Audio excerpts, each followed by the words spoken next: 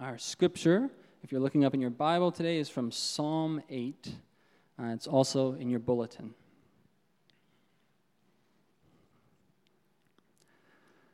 O Lord, our Lord, how majestic is your name in all the earth. You have set your glory above the heavens. From the lips of children and infants, you have ordained praise because of your enemies, to silence the foe of man, that you care for him. You made him a little lower than the heavenly beings and crowned him with glory and honor. You made him ruler over the works of your hands. You put everything under his feet, all the flocks and herds and the beasts of the field, the birds of the air and the fish of the sea, all that swim in the paths of the seas. O Lord, our Lord, how majestic is your name in all the earth. This is the word of the Lord.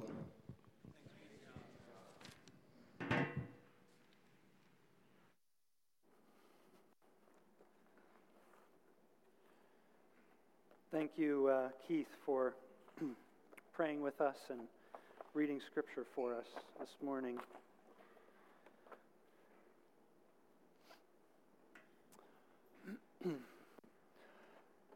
Let me start by mentioning a name to you, see how many of you are familiar with this name. How many of you have heard of the name Amanda Todd? Does that ring a bell?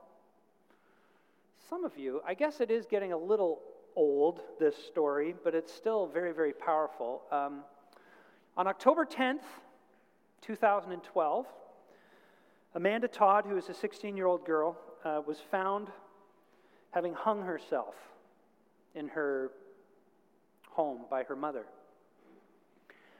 Now, prior to having done this, Amanda had posted a video on YouTube, and you can still see this video today.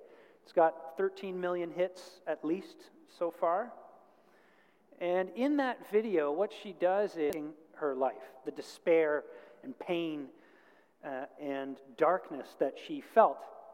And it's a very, very powerful video because what she does is she has this music playing in the background, but she just stands there and she holds these flashcards, and she takes one flashcard and you read it, and then you read the next, you read the next. And throughout it, she tells this story of how she had been blackmailed and how she had been bullied horribly, how she had even been beaten up by some people at school once. And she comes to the end of this video holding up these cards, and the last one says, the last two say, so the second last one, okay, I hope I start speaking better soon.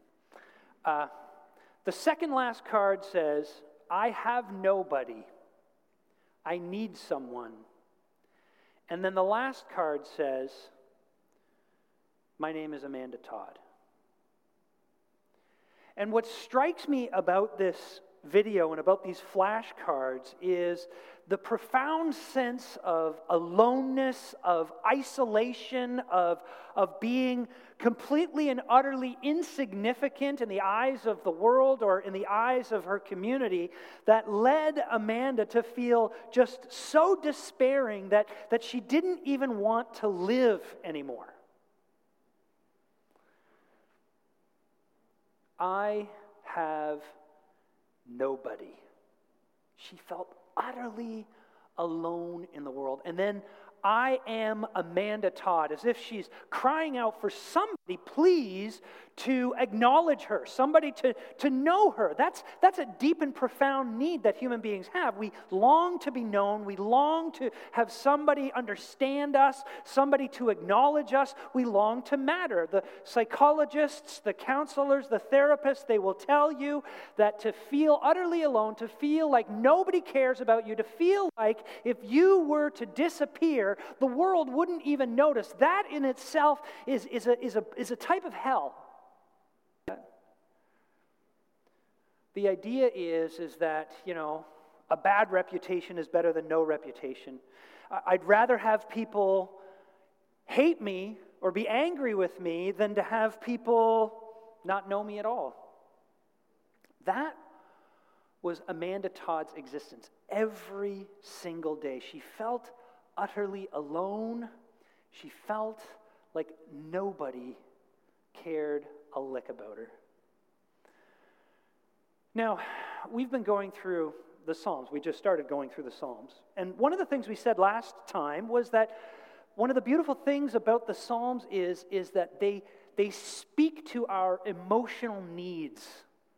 They don't just give voice to our emotional needs, they do that too, but they also speak to our emotional needs. And today we're going to look at Psalm 8, and we're going to see how Psalm 8 speaks to those of you who feel like Amanda Todd did. For those of you who feel alone, ignored, unloved, you feel small, you feel unimportant, you feel unnoticed, sometimes to the degree that it just about breaks your heart. And you think, maybe if I was better, maybe it'd be better for everybody if I wasn't here at all. This psalm not only gives you comfort, deep comfort, but it gives you a source of hope that I don't think you can find in any other place. It is incredibly good news for the Amanda Todds of this world. So let's look together at Psalm 8 and see what we can learn. This psalm, of course, is a psalm that is all about being amazed by God. It's all about the awesome glory and majesty of God. So verse 1 starts out with, O Lord, our Lord, how majestic is your name in all the earth. So David, the psalmist, is expressing that there is something profoundly expressed, this astounding sense of awe and wonder at who God is. Well, it's right there in verse 1 as well. You have set your glory above the heavens. And then in verse 3, when I consider your heavens, the work of your fingers, the moon and the stars that you have set in place. Now, it's summertime, right? And it's vacation time in the bush. Some of us are like hardcore campers. You put the backpack on, you get the canoe, and you go as far away from civilization as you probably can. Others of us are more glampers, right? We take a trailer, and we make sure that it's got a toilet and air conditioning. But we go out in the woods, at least not as far maybe, but we still go out in the woods. And when you're out in the woods and you're far from the light pollution of the city, at night you go out on the dock or you go out to the beach or you find a clearing in a field somewhere and you lay down on the grass and you look up at the sky and you just stare at the stars. And you see, the more stars you see, right? So you can't just, for those of you who don't know this, you can't just go out, lie down, have a look and go, wow, that's awesome, and get up and go home. You got to stay there. You got to let your eyes sort of, I don't know, what is it, dilate or something? And the longer you look, after 10 minutes of staring into the sky, after 20 minutes of staring into the sky, you are astounded by the sky and the majesty of the starry host before you. It's awe-inspiring. And that's maybe David was reflecting on his time as a shepherd when he was out in the sleeping under the stars as a shepherd, herding his flock and thinking about the majesty of the sky. Now, here's what I want to do with you for a minute. I want you to look at the front of your bulletin, because there's a long quote there on the front of the bulletin. I wrote it, so it's not really a quote, like who am I, right? But look what it says. Our galaxy, that's just our galaxy, the Milky Way, contains approximately 150 to 250 billion stars. That's billion with a B. If one were to count them all at the rate of 1 star per second, it would take 9,500 years to count them all. That's naming one or counting one per second. There are an estimated 100 billion galaxies in the observable universe. And we haven't even tracked the whole universe, right? So just in the observable universe, there are an estimated 100 billion galaxies, each with at least 100 billion stars. So in the observable galaxy, there are at least 1,000,000,000,000,000,000,000,000,000,000,000 stars. And Isaiah 40, verse 26 says this, "Lift up your eyes and look at the heavens. Who created all these? Who brings out the starry host one by one and calls them by name?"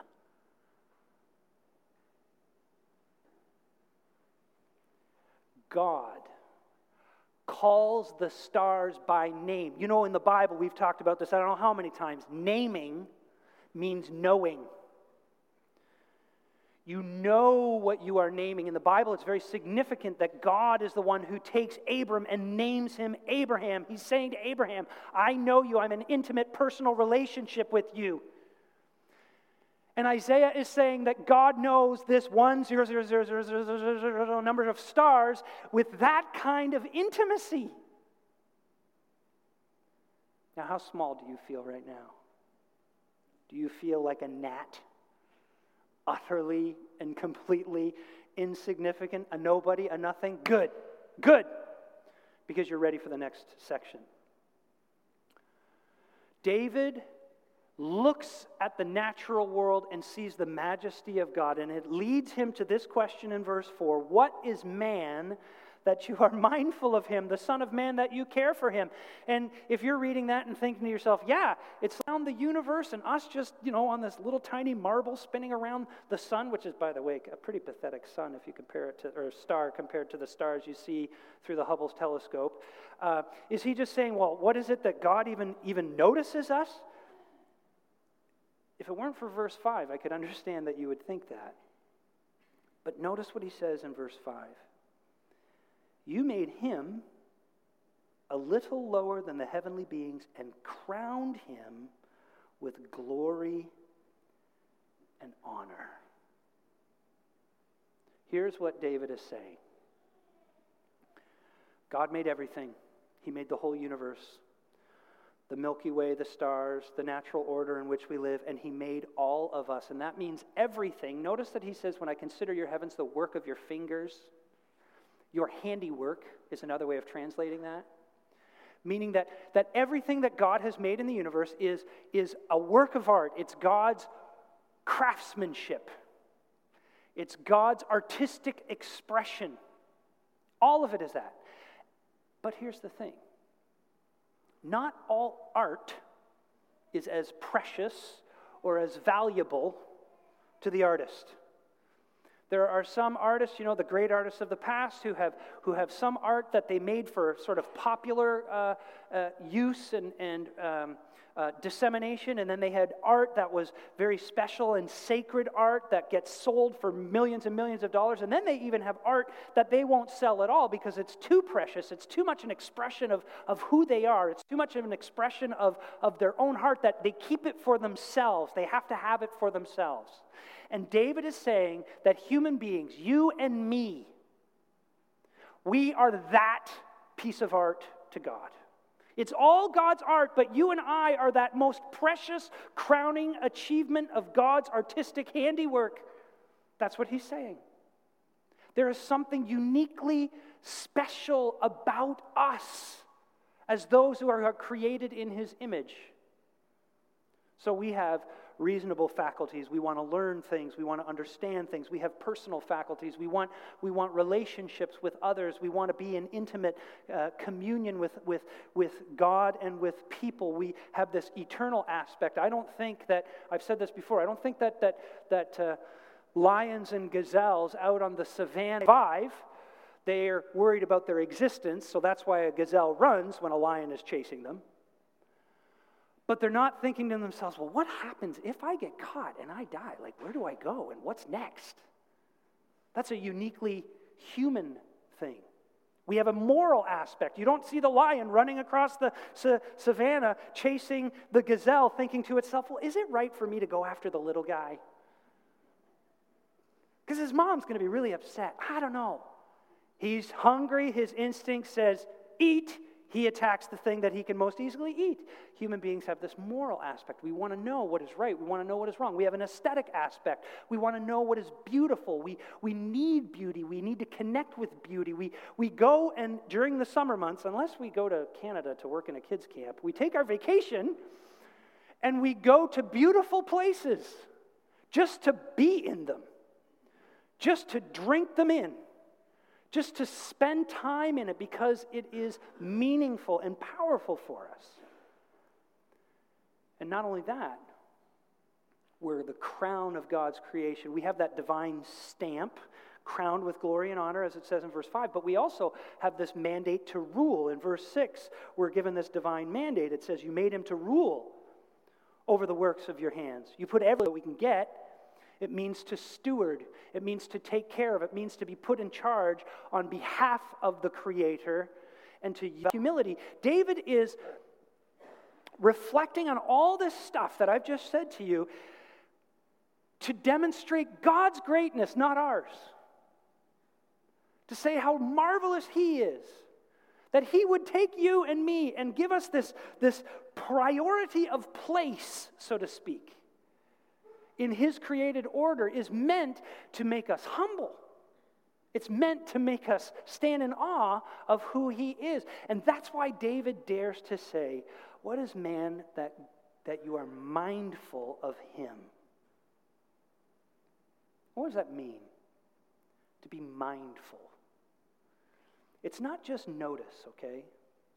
It's not just like, I've made all these wonderful things in this universe. And, yeah, I made human beings too.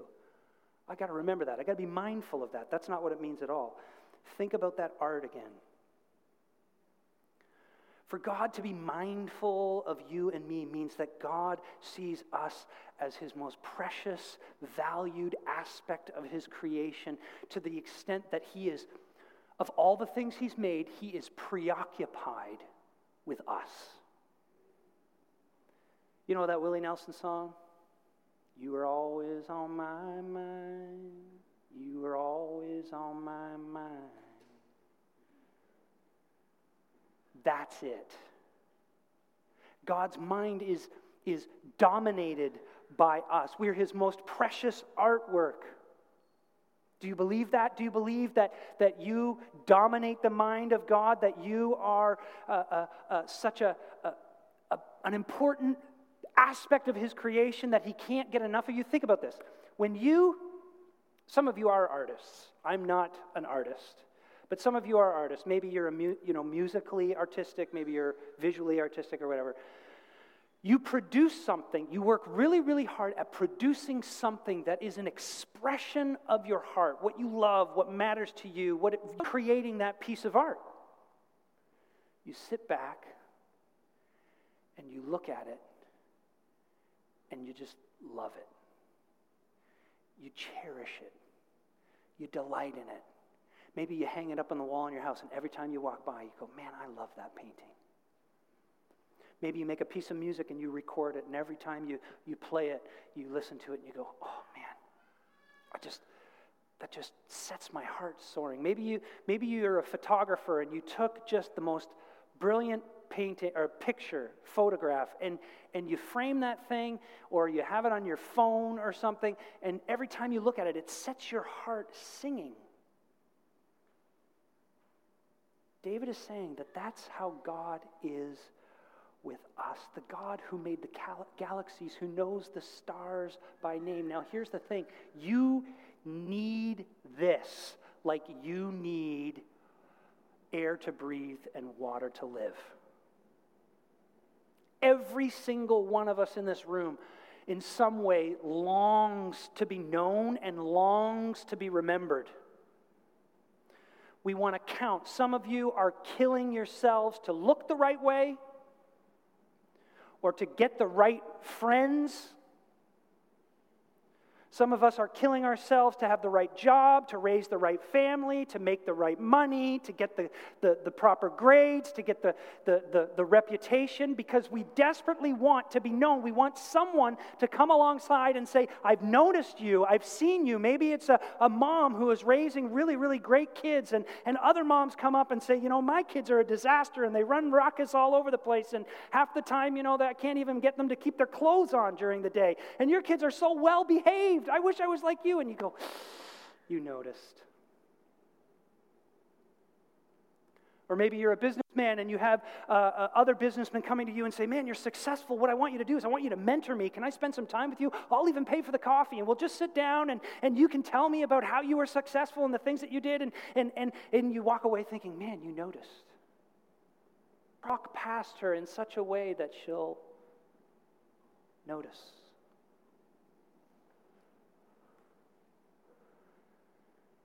And Psalm 8 is here to tell you, you already matter. You already matter to the one that matters. The Creator in you. Sometimes people ask, where do you find the gospel in the Old Testament? And what they mean is they want a passage of Scripture that expresses the gospel in the Old Testament. And Zephaniah 3 is one of the places that expresses the gospel in a most beautiful way in the Old Testament. Listen to what Zephaniah 3 verse 17 says. The Lord your God is with you. He is mighty to save.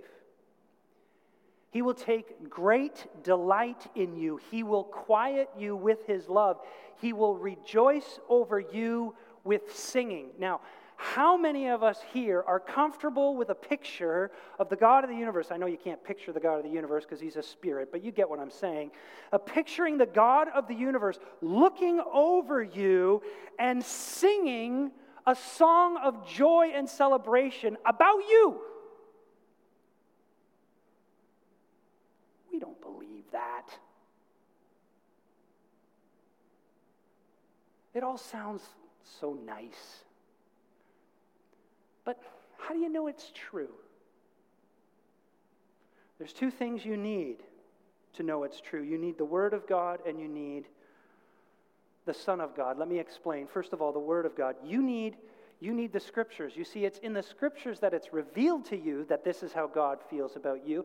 But it's in the Scriptures as well that by the power of the Holy Spirit, God impresses upon you. It's through the Scriptures that God impresses upon you that this is true.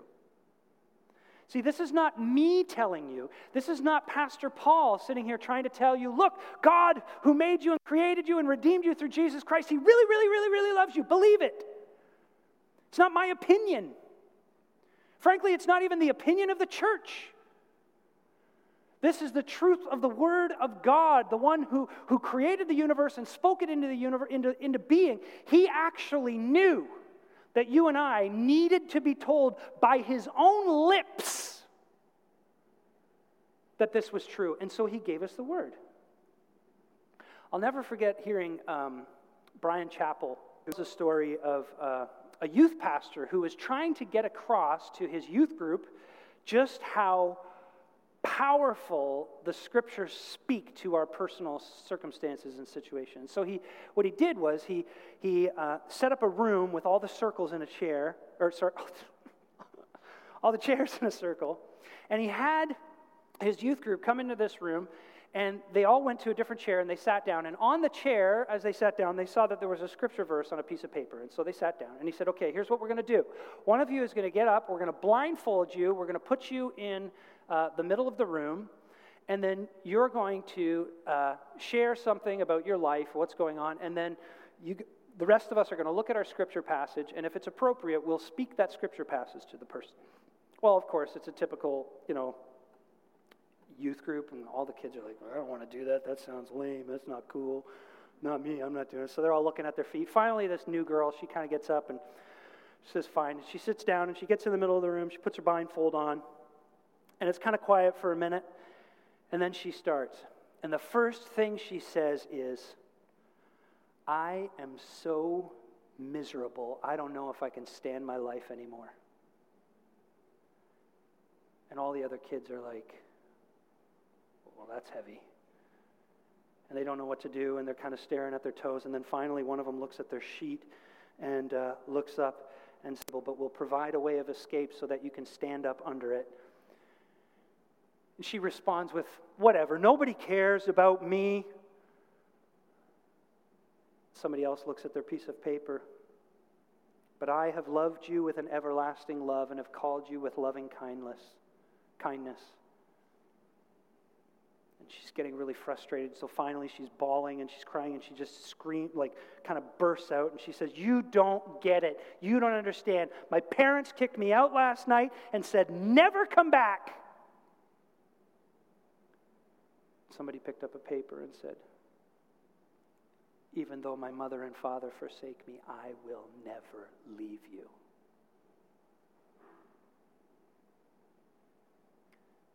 And now she's just whimpering. She's like, "Why doesn't God talk to me like that?"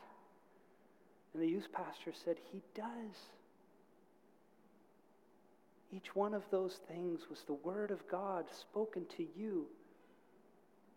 You see, in Scripture, you discover God's heart, and His heart beats with a love for you that is beyond what you can fathom. And you need Scripture because in Scripture you encounter the second thing, which is the Son of God. You know, Psalm 8 says that we are created for glory, right? You made Him a little lower than the heavenly beings and crowned Him with glory and honor. We're made for glory. We're made for honor. So you're longing to be known. You're longing to matter, to be meaningful, to count to someone, to even have greatness, frankly, is normal. It's rooted in your DNA. And in fact, if you go back in the beginning of the Bible to the first verse chapters of Genesis, you discover that our first parents were created with that glory, with that honor. They had it. They had the glory and honor of God as He walked with them in the garden in the cool of the day. They had that intimacy. They were fully known and fully accepted. But then if you continue to read, you discover that they lost it. They lost it because they chose to be their own masters, their own lords. They chose not to submit themselves to the will of this God, and they chose to live according to their own wishes and their own desires, and they were now so desperately want to be known, but are so desperately afraid of being known that they're actually taking fig leaves and trying to cover themselves from one another in them, and they're diving into the bushes to hide from the all-knowing, all-seeing God. Like, think about how silly that is. You know, and you do it all the time, right? You sin thinking nobody knows, as though you can get away from the all-seeing, all-knowing God, but He sees everything and He is everywhere. And you know, ever since our first parents did that, every single one of us has been living the same way. With this longing to be fully known, but this terrible fear that if we are fully known, we'll be rejected because we know, maybe not comprehensively, but we know significantly the depths of sin of our hearts. It's like a mirror that was reflecting brightly the light that was shining on it, deciding to kind of turn and now trying to shine into the world, but having nothing to reflect anymore. We lost the glory, we lost the honor, but the gospel, you see, the gospel is this: the Son of God won back what we lost. Jesus Christ came into the world as the God-man, God in the flesh, clothed in humanity to live among us and to show us that we are loved by God. And the most powerful, the most dramatic, the most impactful way He showed us that God loved us was that He went to the cross and He died on it. You know, the Apostle Paul says in Ephesians 5 verse 2, he says something that is absolutely mind-boggling. I've been reflecting on these words all week and I still cannot wrap my head around it. He says, Jesus Christ went to the cross, and He suffered on that cross, and He died on that cross because He loved us. And when He did that, He became a fragrant offering to God. In other words, He completely satisfied God.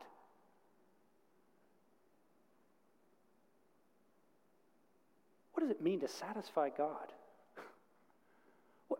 What's required to satisfy God? You can't even satisfy yourself. how on earth are you and I going to ever be able to satisfy God? But Paul says that Jesus actually satisfied God when he died on the cross in your place and my place. And so now this is what that means. When you believe in Jesus Christ, when you put your trust in him, and when God looks at you, all he sees in you is absolute sweetness, a beautiful fragrance in his nostrils. All he sees is complete satisfaction in Jesus Christ. That's what he sees in you. He is satisfied with you. Some of us are trying, because we've been raised in religious contexts and because we didn't understand the gospel, we have been trying so hard to please God by making sure we've done the right things in Jesus. He satisfied the Father so completely so that when he looks at you, all he sees, he doesn't see your failures, your shortcomings, your screw-ups, on and on and on again. What does he see? He sees someone who he delights in, who he cherishes. That's what God thinks of when he thinks of you. Now, what do we got to do? Very quick closing application. What do we have to do with this? Robert Murray McCheyne, a great preacher, once said, for every one look at sin, you've got to take 10 looks at your Savior. Some of you are so weighed down by your guilt and your shortcomings and your failures that all you think about is how you suck and how you will never, ever, ever be able to make God happy, and it's weighing you down, and you have got to actually repent of that because you still believe in some kind of weird works righteousness. Deep down in your soul, you think that somehow you're supposed to be able to pull it off, and you're mad at yourself because you're not pulling it off. And you need to repent of that, and you need to start looking at your Savior and start seeing his death as this incense that God breathes in and is so fully satisfied that he breaks out in a smile as he delights in you. And for those of you who feel so alone, who feel so isolated, who feel like nobody matters and nobody cares, you have got to look at the cross and focus on the cross and see there that the lies the devil has been telling you or your own heart has been telling you are undone by seeing the Son of God clothed in the flesh, loving you so much that he was willing to suffer the wrath of an almighty creator who created billions upon billions of stars simply by saying, "Let there be," so that you could be known fully and completely by that creator. So that when your parents say, "You'll never amount to anything," it'll hurt, but it won't destroy you. Because your identity is rooted much, much deeper than your parents' approval. When that girl says, "Sorry, dude, I'm not interested," you'll be hurt, but you won't be destroyed because your identity is rooted much, much deeper. And when your kids' camp is pretty good, but the people leaving say, "Yeah, but I really liked it. Other churches down the street better, their snacks were better," you'll be like, "Well, that kind of hurts." But it won't destroy you.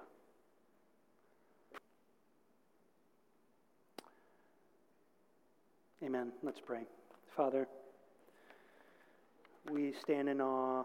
We stand in awe. Father, please help us believe. Help us believe. Give us a grand vision of the cross. God demonstrated his love for us in this. While we were still sinners, Christ died for us. That's it. May we suck on this truth that Jesus was a fragrant offering and sacrifice, and he did it because he loved us. May we suck on this truth until it so shapes us we can face anything. In Jesus we pray. Amen.